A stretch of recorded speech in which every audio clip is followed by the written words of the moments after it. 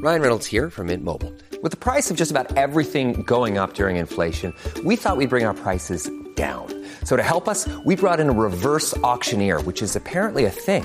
Mint Mobile Unlimited Premium Wireless. How to get 30, 30, bit to get 30, bit to get 20, 20, 20, bit to get 20, 20, bit to get 15, 15, 15, 15, just $15 a month? Sold! Give it a try at mintmobile.com/switch.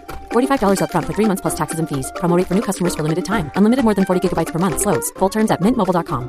This podcast is sponsored by Terraform Development is an engineering and architectural design studio company located in Flagstaff, Arizona. Co-owner and founder Eddie Kalnintua supports the Hopi way of life and supports the next generation, including hiring Hopi professionals, individuals like Dr. Brianne Laban from the village of Tewa. Contact Terraform at 928-864-5022 extension 1, or you can email them at info@terra4orm.com or visit their website at www.terra4orm.com to learn more about Terraform Development. They can design your next home, manage your next construction project, or fly their latest drone equipment to get aerial views of your project.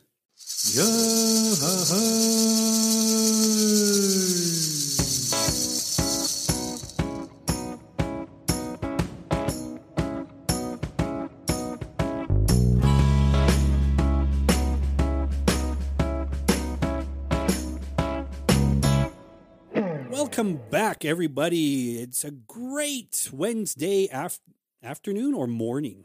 I don't know when you guys listen to the podcast, but welcome everybody to Carl and J-Man Saves the World. My name is Carl, and this is J-Man. Yo, what's going on? Oh man, so last episode that we talked about was, what did we talk about last episode? Leadership. And in Hauteville, I guess somebody got upset with you? No, in they Hauteville tried to throw you out the village. No. But they elected me as one of the village board members. Did they really? They did. No kidding. Yeah, they elected me, but I didn't accept. Oh, thank God. I know, right? You're probably here like, you know what we should do on Wednesdays is make it Feasel Day. I order everybody in the village to listen to our podcast. It is a demand that you listen to my podcast in Hauteville. And everybody donate $1. If everybody donated $1 in Hauteville, we would have $297. Oh, sweet. Yeah. I think that's how many people are in Hauteville. But anyway, we are back. I mean, we're back for the second episode here. Second episode for season 2. Oh man, it's great, and I love doing this here. I love making you guys laugh. So, and today's a real special episode because I think since season 1 we've been promising special guests, and today we're actually going to deliver. Yeah, we are. We're gonna bring on special guests. A lot of it was just a demand. Can we decrease Carl's speaking time on the podcast? And so, we thought, how can we fill that void? Let's bring on some special guests. Hey, my voice is one of the sexiest voices out there. It's not. I don't care what Soul says. Soul still thinks I'm cool. I find it disturbing that Soul would tell you that you have a sexy voice as well. All right. So let's go ahead and jump into these topics here. And so today, I think that, we really, well, at least in terms of what we've been speaking on before through season 1 and then going on into season 2, it's kind of just really been you and my perspective, the male perspective in terms of how we've been talking about Hopi, all the different components of Hopi. But I think that, one of the things that's been missing and we wanted to deliver that today was the women's perspective. Yeah. The women's perspective of our society because, we're a matrilineal society. And that's the name of the episode today is Matrilineal Society. And so we really wanted to pay homage to all of the Momoyam, all the Mamante and all the Manayam out there, especially those, that listen to our podcast and kind of get at least their perspective, what their experiences might be out there to the rest of the world about, what it is that our lifestyles out here out in Hopi. So, the women play a very, very important role here on Hopi Reservation. So a lot of that... Whose phone is that? Is that my phone? I think that's your phone. That's my phone, right? Well, this is the things that you have to go through with the podcast here. This is when you work with somebody like Carl. Get it together. Oh, shoot. It was our guest. But we'll call them back. We'll call them back. But anyway, you know, where was I? The women's role. The women's roles play a huge role here on the Hopi Reservation. So, you know, we as men, especially during ceremonies and during different events, we rely on the women so much to, you know, cook and clean and help around the house. But that's, you know, that's just part of being Hopi, I guess so. It's just part of being a Hopi woman in that role, right? You sound like a real caveman there. I'm a Hopi man. No, for at least I guess for me, the way that I think about it is that for us to have the abilities, or even, you know, just our existence, you know, that wouldn't be possible if it wasn't for women and all of the roles that they play. And, you know, I've always thought that it's kind of a unique, I guess, context, because then, like, we've talked about it before, because then like that, like all of those things that you mentioned, cooking and cleaning and keeping the house, tending to the children, I think that, you know, when you talk about more of I guess a contemporary train of thought, that, you know, those ideas really are kind of old school, or, you know, some people probably feel like that those types of ideas don't necessarily belong anymore in society, that, you know, women should be allowed to do a lot of the things that the men do. But even in this day and age on the reservation, that those really are the roles that young girls are taught, and they're taught that those are their duties. And so a lot of that type of upbringing is still prevalent. It's still present within our villages, and in terms of like how we rear our children.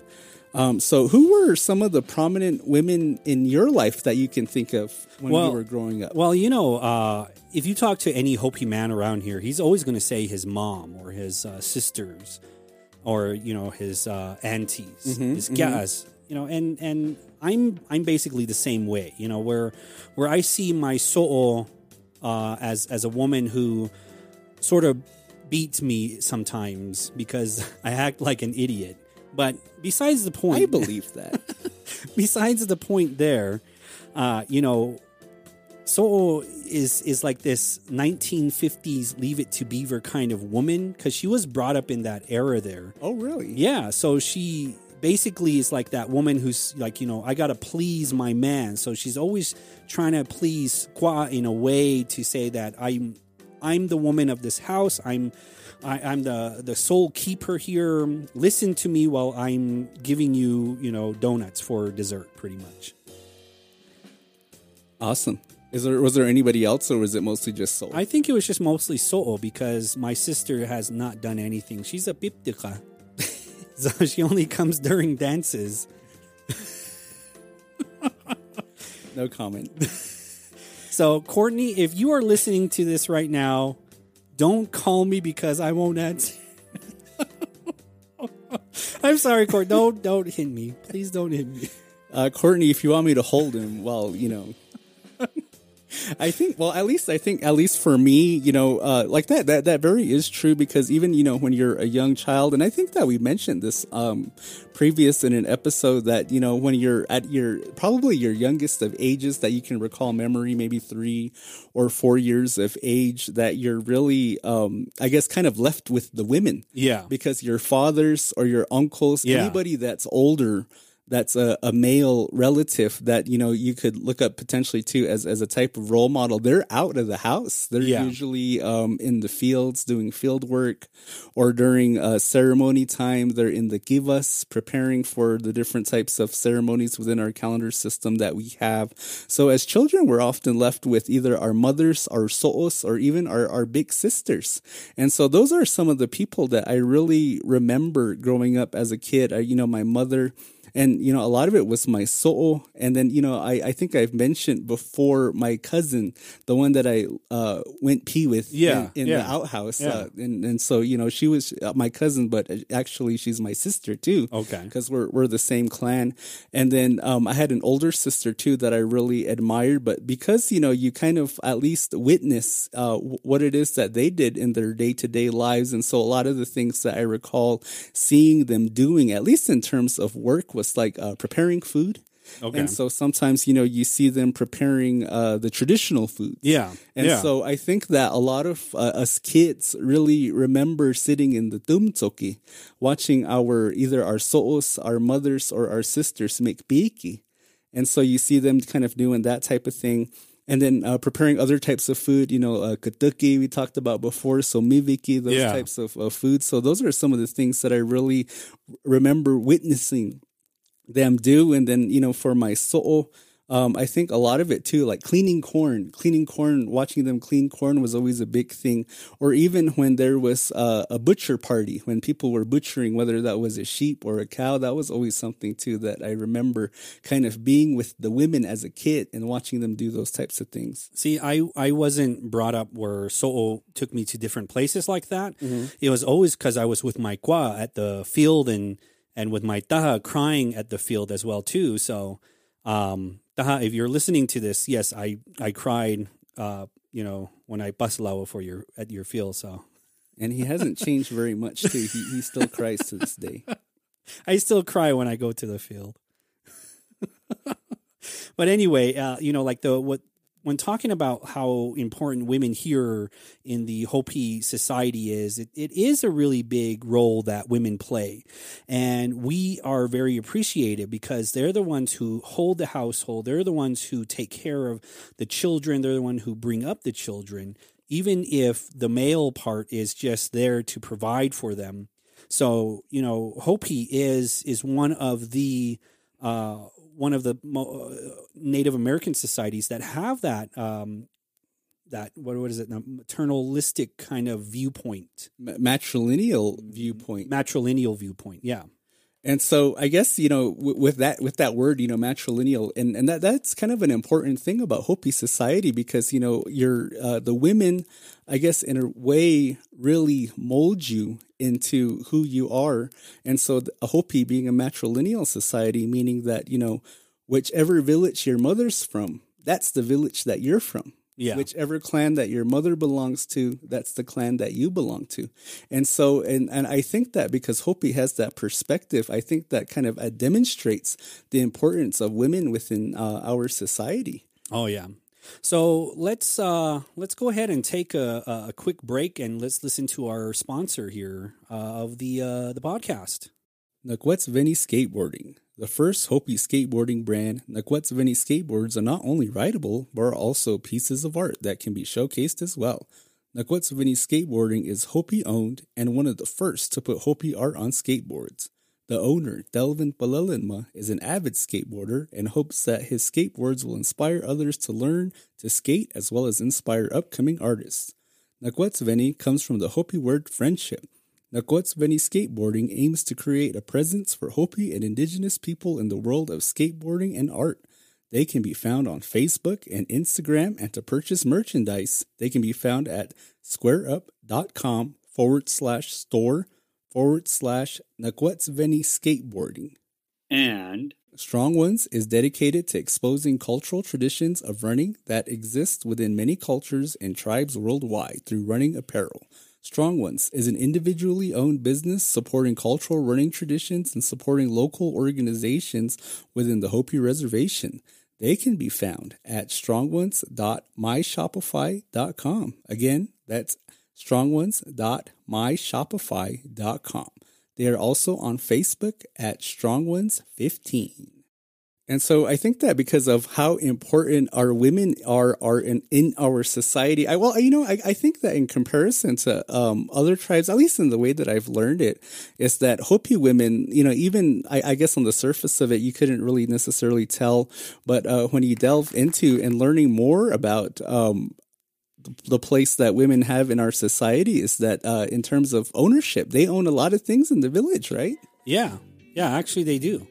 And so, like, you know, if you're talking about ownership, they actually own land, they actually own fields, they actually own houses. So all I don't know what men own. What do men own? We own our clothes, I guess. I own my TV. I should say that. I own my Xbox. Although technically, I think maybe my wife bought it for me. So she owns that. So there is a saying that in Hopi that if you do get a divorce, everything that's in the house becomes the woman's. So basically, you leave with the clothes on your back. And your bedroll. And your bedroll. Your appa. Yep. It's basically it. And you go back to mama and cry to her.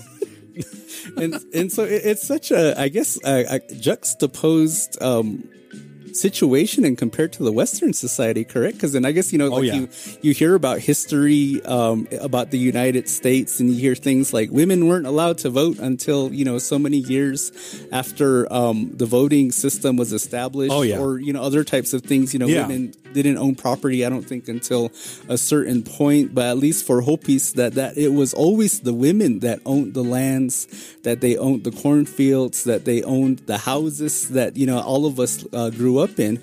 And so that even things like, you know, some of the things that we do, like, you know, for us Hopi men that are farmers, when we're farming our field and when it comes time for the harvest, and all of the nutwani that we harvest, all of the corn, the beans, the melon, and when that's brought to the female, when that's handed over either to your mother or to your wife, then that becomes hers too as well.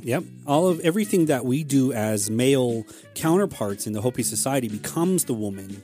So I guess in a way it's like when you get paid, that, you know, the deposit's really going into your wife or to your mother's bank account. And I never have that problem. I never had that problem before. So I guess now I really know why you've been single all these years. Exactly. I am stingy. You know, when I go from this earth here, I want you to take out all my money and just throw it into the hole that I'm in, and I'll just say, you know, I'm keeping my money here.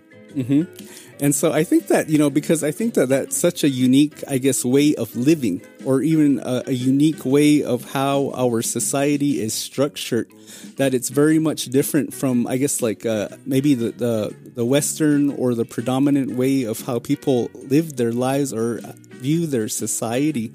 And so I guess, you know, instead of us just, you know, talking about it all the time, why don't we get the women's perspective? Oh, yeah. Let's go ahead and do that. Let's go ahead and introduce our guests. Our special guests. Our special guests here that are in the studio right now. Well, actually, one is.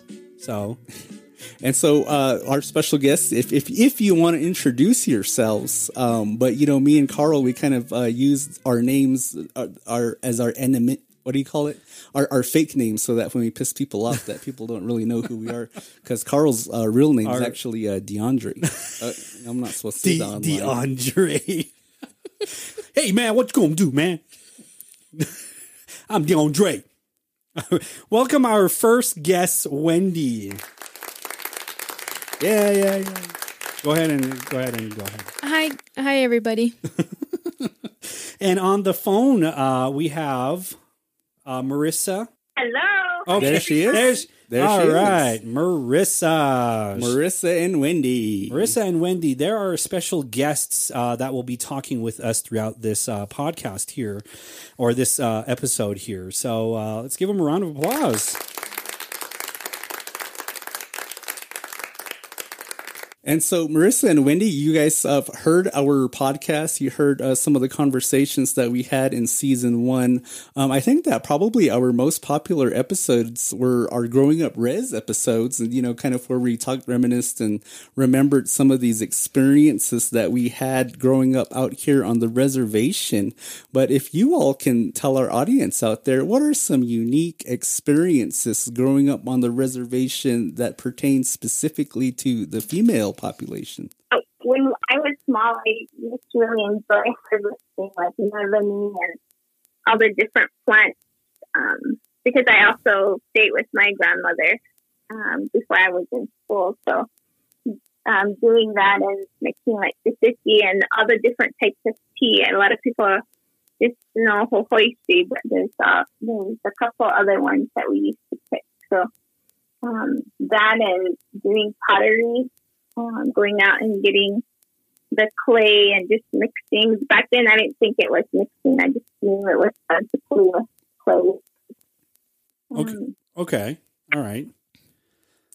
And for me, growing up, I grew up in a multi-generational household. So, I grew up in a home with my so'os, my tahas, my mom, and so one of the unique experiences that I have is just,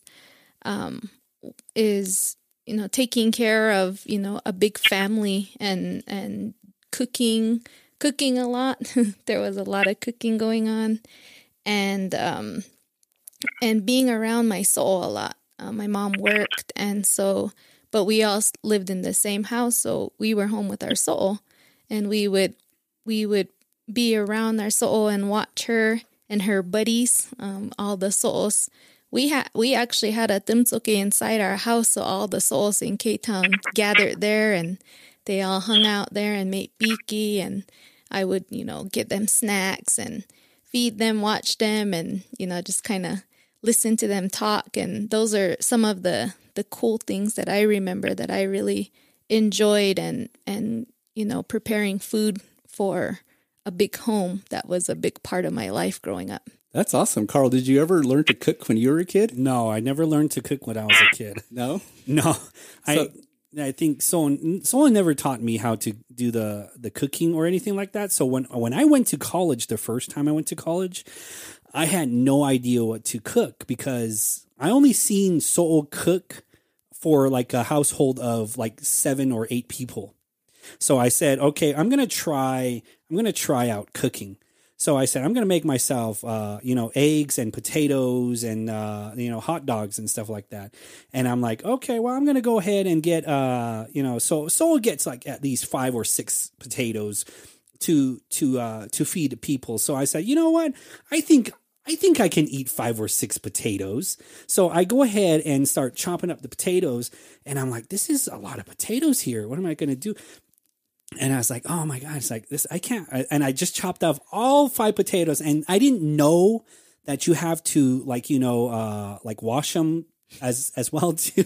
I didn't know that. I didn't know that at the time. So I said, I think this is what Soul does. So I just threw everything in the pot and I just turned it on and I just left it. And it turned mushy. And it's like, how did she get, and I was like, how did she get it to be crispy? Like the potato things. As this is all mushy here. And I'm like, so I call Soul. I'm just like, hey Soul, how do you get like crispy potato wedgies? And she's like, you put them in the oven. And I'm like, but I put them on the stove. Is that the same thing? And she's like, no, you put it in the oven. How do you do that? How do you do that? So long story long, you didn't know how to cook potatoes. I didn't know how to cook potatoes. So back to Wendy and Marissa. In terms of, I guess, one of the things that I think we had a lot of fun talking about when we were talking about growing up on the res was res slang. So what are some res words that you guys used to use or slang words? Because I know that you guys are from a different part of the reservation that I'm from. So you guys probably weren't saying the nlis as much as munqaps were. But what were some words that you guys would say? Well, I know that we said nli a lot in K-Town. And my cousin, my neighbor next door, she used to say it pretty hard. We used to make fun of her because, she nli. But I also was raised a lot by my kua'a, who was from Sangopavi. And so I spent a lot of time up there. And something I know, was said often when we were up there, you kind of adapt to your surroundings. So if you're in K-Town, you'll say nli. And if you go to Sangopavi, you'll say nla, and your tongue sticking out of your mouth when you say it. And those are the 2 main slangs that we said in terms of Hopi. There's a lot of other slang that, you say to one another. And somebody just brought one up recently. I can't remember. But it's, as far as Hopi terms or Hopi responses, those are the 2 that I remember the most. Yeah. I never hung out with girls pretty as it's pretty evident that that's the case, Carl. I was sort of like that creeper kid in the back in at classroom. I was like, ooh, stay away from Carl. Not much has changed. Yeah, but I know that in Palaka it's different, and again, you adapt to your surroundings. So when I got into junior high, I was around I made a lot of friends from that area and their slang. I think Marissa can pick up what some of the words that they say on that side. I think that another one that we probably didn't say a lot to, that a lot of the women mostly say, is us. Or usby. Usby. What does that mean? Well, I guess us is short for usby, but for the non-speakers out there, what does that mean? To me, usby is just like almost like a whatever, or like a I don't know. A Schleier? A Schleier, or kind of like a are you serious type of thing, maybe? Yeah, like a usby, yeah. Like, are you serious? Almost kind of like a you kind of say it a lot when somebody's squeevy, or like you're kind of like there. So you say that a lot to them. So so do you say that to your husband a lot? Yes, I do. I believe that. Yeah, and I think Marissa's back. So Wissa, we were asking you what some of the slang that you remember saying growing up. I know when I was little, we used to say like ish, and it's still like that.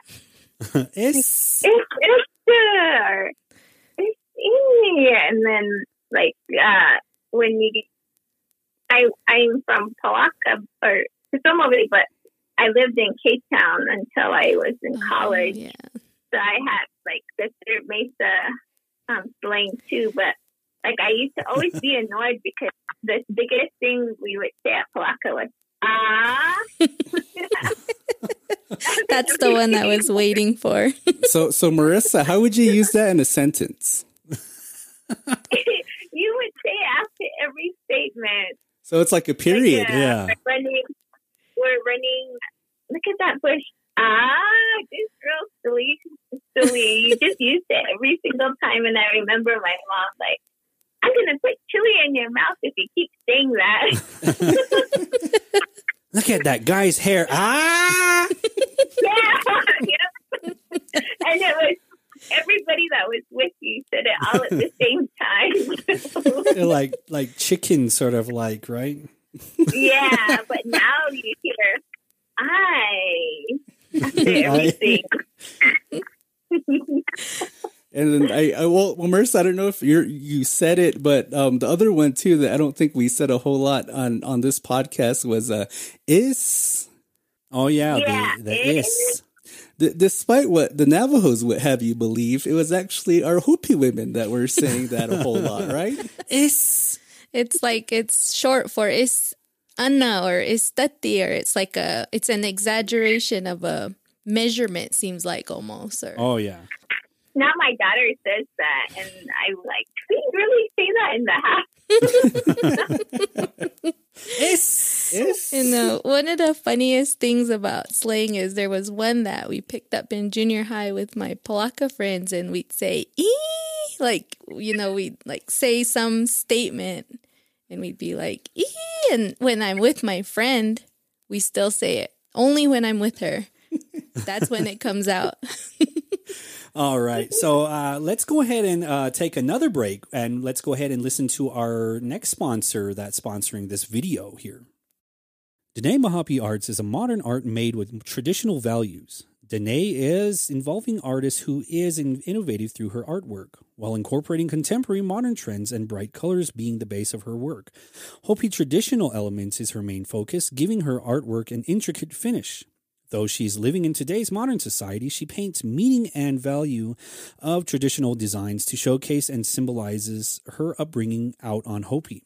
She specializes in customized painted earrings to her colorful bright canvas paintings and much more.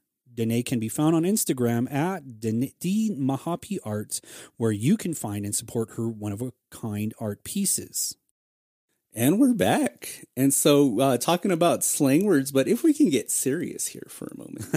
All right, go ahead. And so talking about the women's perspective, I guess in terms of the perspectives that you both have had in terms of growing up on the reservation, Who were some women that you both might have looked up to growing up as children on the reservation? I'll answer first.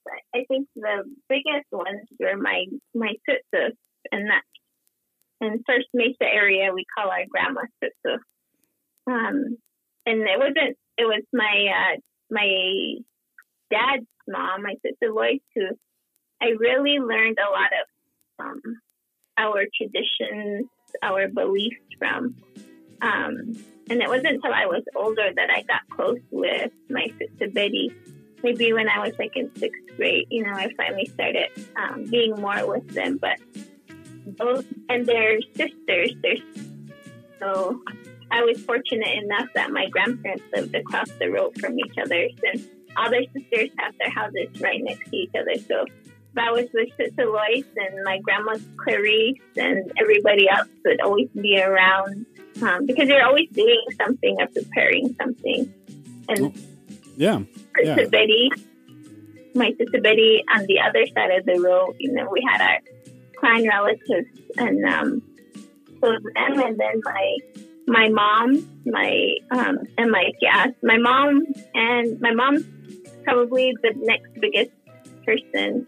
She's really strict in our beliefs, and sometimes the way things are done now, she's like, nope, that's not how we do it, and if they're going to do it like that, let them do it like that, but this is our beliefs, and this is why we do the things that we do. So she's somebody I really admire because she's not afraid to step up and contribute the way she knows how to do it. And then lastly, my dad's sisters and his clan sisters. He has a big family, but everything that goes on in my life, the other brothers and sisters' lives are right there. They're still learning too, but they're teaching. We're all learning at the same time, and they're still teaching us. So those are the women that I really looked up to when I was growing up, and I'm so grateful because they were older and I was young. I sometimes feel like I'm an old person. I have an old person spirit, even though I'm probably the youngest one. Kind of like Carl. In the family. I'm a young buck yet, so I have big antlers.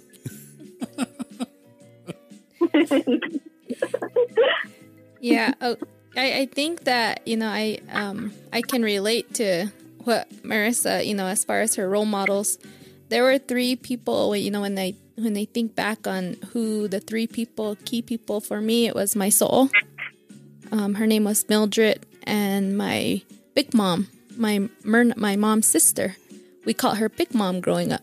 Uh-huh. And then my mom, and it's so funny because Marissa and I grew up together because my mom and her mom were really close, and those things that she mentioned in terms of our moms being strict in how things should be done, that was my mom. And so like with my mom, she scared me.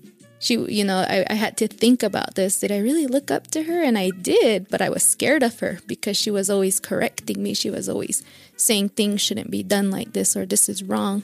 But my soul, I didn't get to spend too much time with her. She passed away by the time I was finishing elementary school. But what I look up to the most about her was her welcome, her how she was so welcome to everybody. We had all of our cousins that spent the entire summer with us in K-Town. They had all these rooms made up, and there was like sometimes 20 of us in the home. And she was always happy to have everybody home. And I was telling my husband that I didn't know, a lot. And she got a stroke when I was probably in 3rd grade, but I remember watching her make cinnamon rolls. And she didn't, I was standing at the table watching her. And that's how I make my cinnamon rolls today, from what I remember watching her at that time. My big mom was the one that I looked up to the most because she was nice, she was kind, and she she lived in Grand Canyon for, the entire time that I've been here, but she came home every weekend.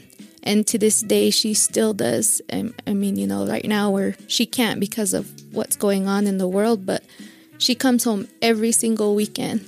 And she was the one that taught me all the skills that I have in the kitchen. She's the one that I looked up to in terms of providing that emotional side of, being there for family. And so those are the three people that I look up to growing up. So a lot of cooking. Yeah, so a lot of cooking, man. And it is rare that nowadays Hopi girls have some sort of role model that they look up to, especially with like an older generation role model, because nowadays, the generation that they're looking up to is like all these. You want a buoy there for the drowning that you're doing in the water there? I'm trying to paint a picture right now, and I'm trying to Kim Kardashian kind of. Why don't you leave it to the professionals? No, what I was trying to say was that, nowadays young girls look at like role models of like Kim Kardashian or Cardi B. Cardi B, or what was the other? Marissa, does WAP really stand for we're at Palaka?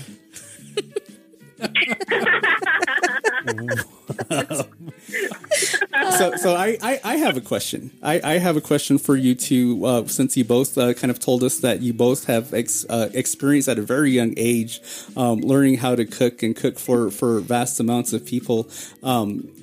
How do you make your fry bread? Nah.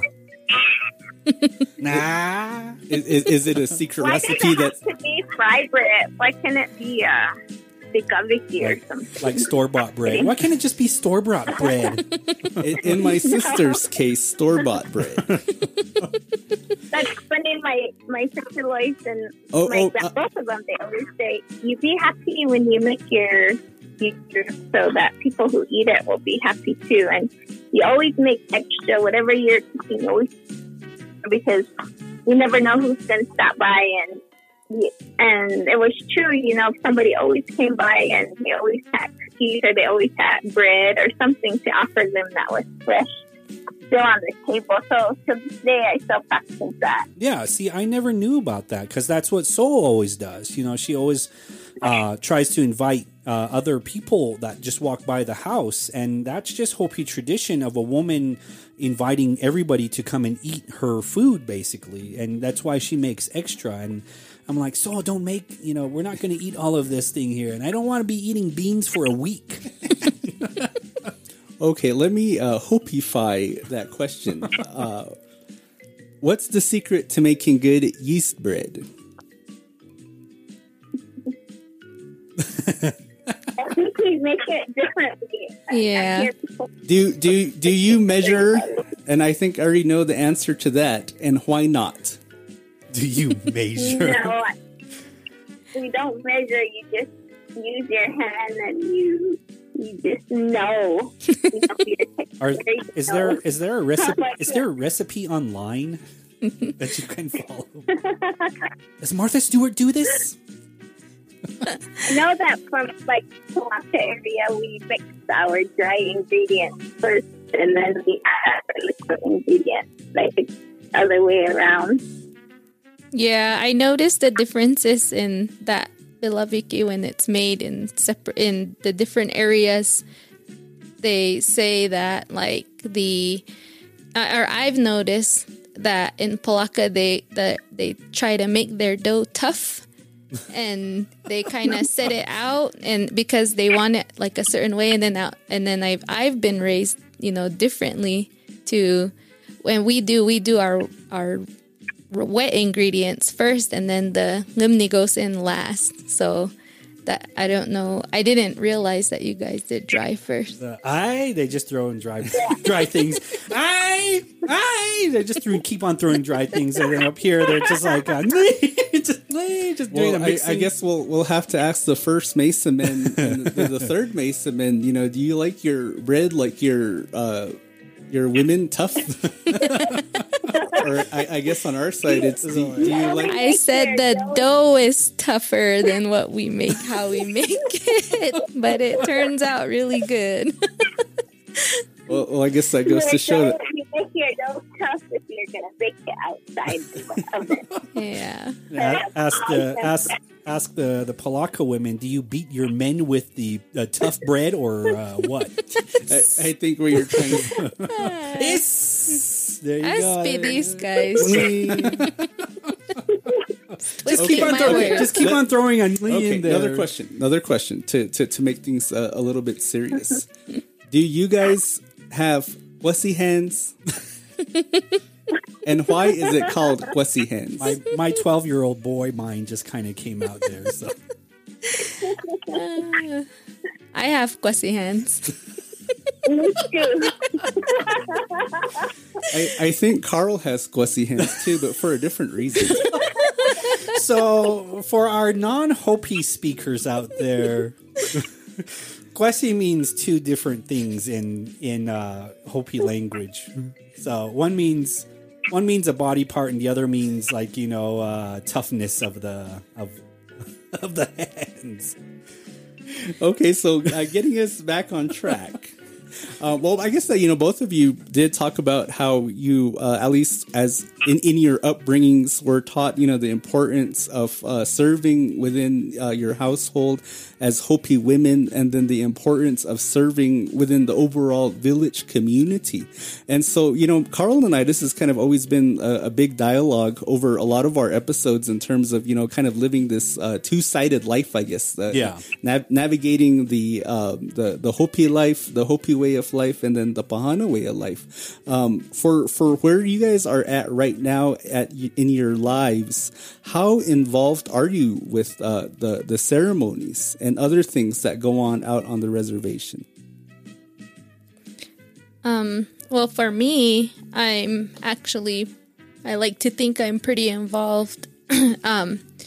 And a big reason for that is because I lost my mom about 7 years ago, and I'm the oldest female of the family and of my mom's children. And one of the things that was constantly said to me was that you're the oldest now. You have to take care of all these things. So I have to, I've accepted the fact that I can't move away from home because there's so much that I have to do here, as a mom, as a soul, as a sister, as a godmother, in order to completely do all of these things that we are supposed to do. It's best if we're home. And that's something, and that's what I understand now with my mom. My mom never left, and I watched her be there for my koa, be there for my soul, day in and day out. And so, those are the types of, I guess, values I learned. And so, sometimes moving away sounds tempting. There's all these things you want a better education for your kids, or, there's just there's no opportunity. And I've kind of come to accept that I have to make my opportunities happen here because I have to be here for all of these things that being a mom and a soul and a sister are involved with. Wait, you're a soul? I'm a soul. You're a soul? Yeah. Damn. My brothers. Aye. Yeah, I'm a soul to two beautiful pumpkin girls out in Sapalavi. I'm just going to keep saying that. Wow. I never knew that. And that's because with my mom being gone, I took over her role in that for my brother's girls. Oh, okay. So that I'm now my brother's girls' grandmother. Okay. Doing the whole naming now. And everything. Yeah, not my own girls. Oh, okay. Like, that's just is.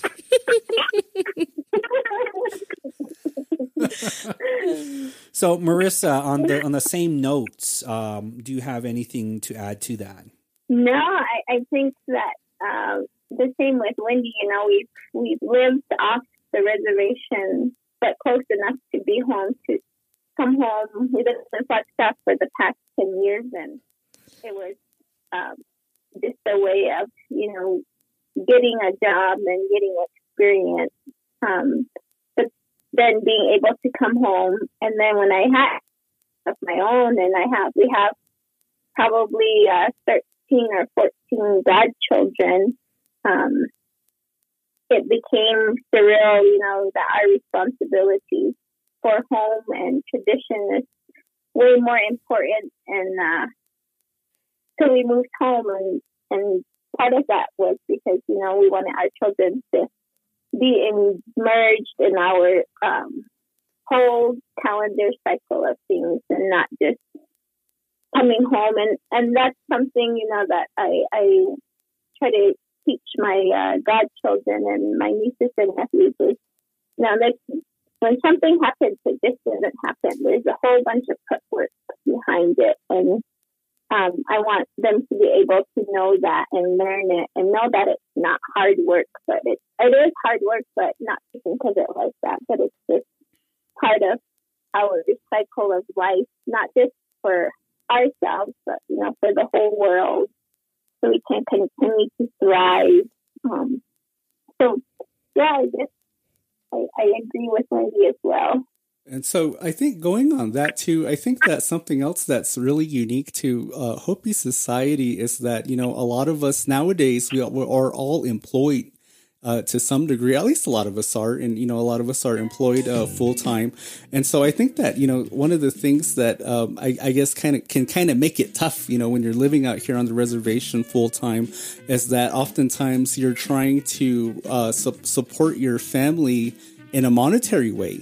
But then also too, you're still trying to uphold your duties and responsibilities in regards to our culture, our religion, and so both for the male and the female side, that we both have to kind of commit a pretty good amount of our own time to this ceremonial calendar that we have. So, speaking to that, what would you say that, some of the difficulties are, or, some of the unique ways that you've had to manage not only being a mother, a wife, and then also having a profession as well?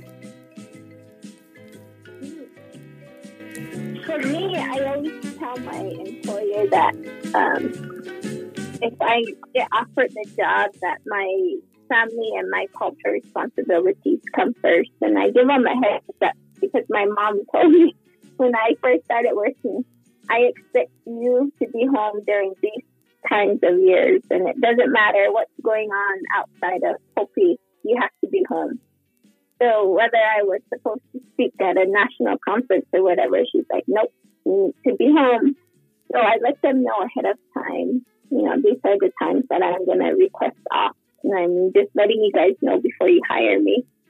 But then on the other hand, just driving back and forth at night and going home maybe early. We've done this several times, so we come home in the morning to do what we had to do, then drive back, and then come back in the evening. So making multiple trips a day, back and forth. But I think, just being honest with work and stuff, and putting your priorities where you want them to be. At least something helps me. Sort of just like keeping your priorities in check of like what needs to be done out home versus what needs to be done in the Bahana world, because it is hard for women to do those types of things, and it is hard for Hopi men and women to do that as well too. Is when they do have a profession, they struggle with that whole idea of trying to be traditional and trying to be professional at the same time. I have to agree with what Marissa said in terms of the difficulties. I think those are the two main difficulties, and thankfully I've been able to have been employed a majority of my adult life with a Hopi organization that I was able to, they were very understanding of it. But the tough part was when I lived away from home, the distance. And even now, living in Tuba, because, you know, I want it to be close to work instead of driving back and forth from Kikotsmovi to Munkapi. And then now my work is here. And so now I struggle with that. And, you know, but I moved to Tuba thinking like this is going to make it easier for me. But like that, when I first had my first granddaughter, and my mom, you don't cut corners when you're doing these things, when you're taking care of them. You should always be there every day taking care of that baby. And so I did for 20 days. I drove every morning. I woke up early in the morning and I drove from Tuba to Sapalavi for 20-some days so I could do what was supposed to, because I know my mom's above watching me and, you know, is going to be upset if I don't do it the way that she taught me. And then, you know, just doing those kinds of things is always hard. Having somebody, you know, even though they're not here, you know that you kind of always feel like they're watching you and that they're criticizing, you know, how you're doing things. So those are the things that kind of keep me going and trying to do things that I think my mom would be proud of. Yeah, I understand all too well about that. And because, you know, because Sol has a lot of kids that she washed the hair and stuff like that. And it was up to her that she did that. She drove, because I didn't want to take her every morning to do that kind of stuff because I'm too lazy to take Sol places. So, but anyway, you know, it's a woman's job, and woman's job is a lot harder than a man's job, I guess you could say. In a Hopi setting, I guess. Yeah, it's very difficult. And so I think that we have time for at least one more question, and then, you know, we'll close out. But I think that, you know, and Carl and I have talked about this before on previous episodes, kind of, you know, just trying to be a Hopi in the 21st century, I guess, and, you know, still trying hard to carry the values and the lessons that you learned on the reservation from a traditional Hopi context, and then, you know, moving out, obtaining your education. But then, you know, you kind of around in that modern type of society where the ideas of gender roles are kind of being phased out, or the ideas of, I guess, how it used to be back in the day are kind of perceived as old school or kind of, I guess, cavemanish ways. So how do you guys... what are your perspectives on Western ideas of feminism and how it affects Hopi cultural gender roles? I have a funny story that can kind of relate to that. So growing up, like I said, you know, I took care of my kwa'a. My kwa'a was always going to his village at Sangopavi, but he'd come home. But every day we had to have breakfast, lunch, and dinner, you know, ready for him. And it was something that we had to do, that we just knew. And so I remember one time my taha was, you know, saying in this kind of annoyed voice, like, you know, you guys just, you know, Kwa'a just sits there and you guys just serve him left and right. And, you know, like kind of made a comment like he was almost like he was disgusted with it. And I kind of just looked at him surprised, because that's just how I knew we were supposed to be.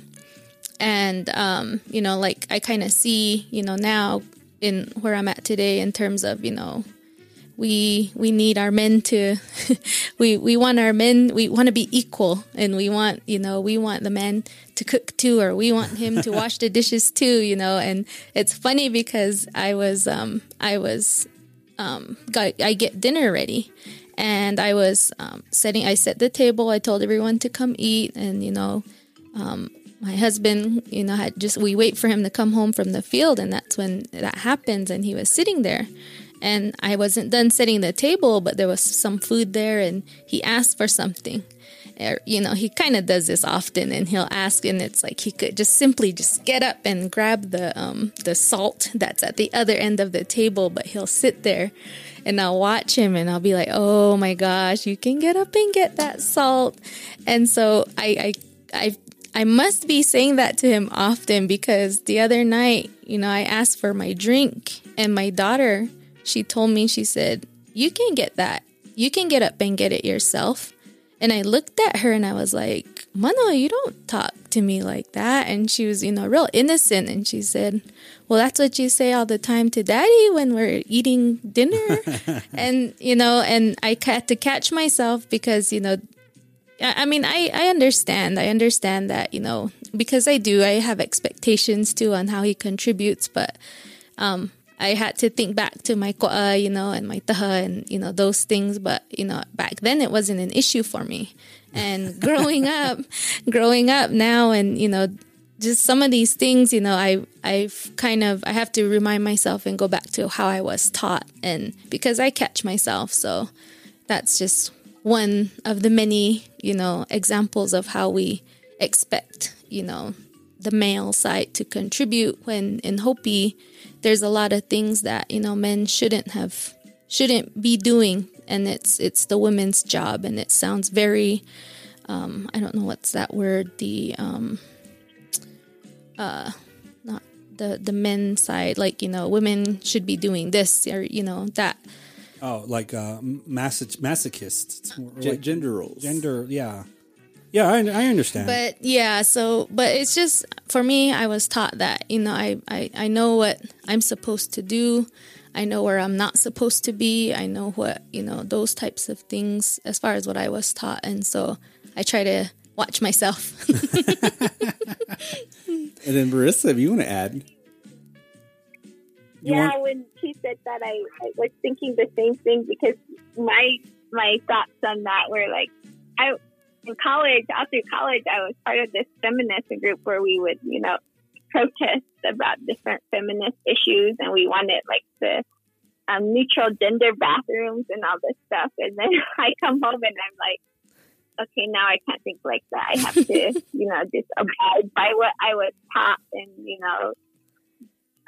kind of serve the men in my family, which I have no problem doing for my papa and my tahas and my dads and my brothers. But then when it comes to my husband and our own home, like I have a different expectations from him. I expect him to have me. And it wasn't so until we probably had kids that I expected him to be more of a house around the house and in the kitchen and like not cooking or that, but like, setting the table or something like that. So I think it definitely has changed over generations because my sister, I think about her, my sister Betty, how she did everything for my papa and even ironed his lumos and his socks and everything. And I don't think I can do that, but it definitely has changed.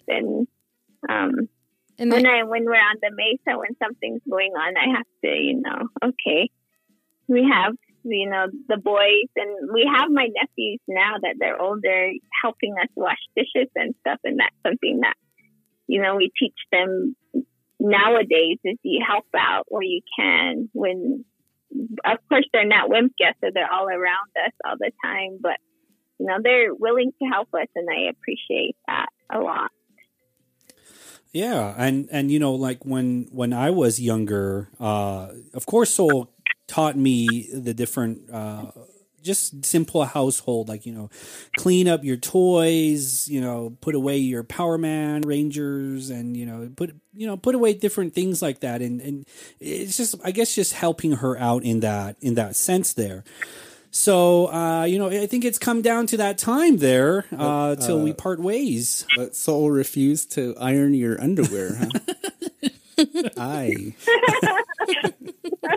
Well, we'd like to thank our guests. Yeah, I like to thank Marissa and Wendy for being here with us. And then, on that note, on closing out today's episode, we definitely like to send some shout outs, thank some supporters, some folks that have really been generous to us in supporting our group. We got Crystal Dennison. We also got Tanya, and I'm really sorry, I know I'm probably not going to say this correctly, Blue Galuk. And then also another shout out to our boy Millard Kawaniama. Ah, yeah, he's actually our greatest sponsor for this podcast. Thank you, Millard, again. Give him a round of applause. And then also two big shout outs again to our sponsors, Nakwats Veni Skateboarding, Strong Ones Running Company, Terraform Development, and then also Dene Mahapi Arts. Ooh, Dene Mahapi Arts. What did they do?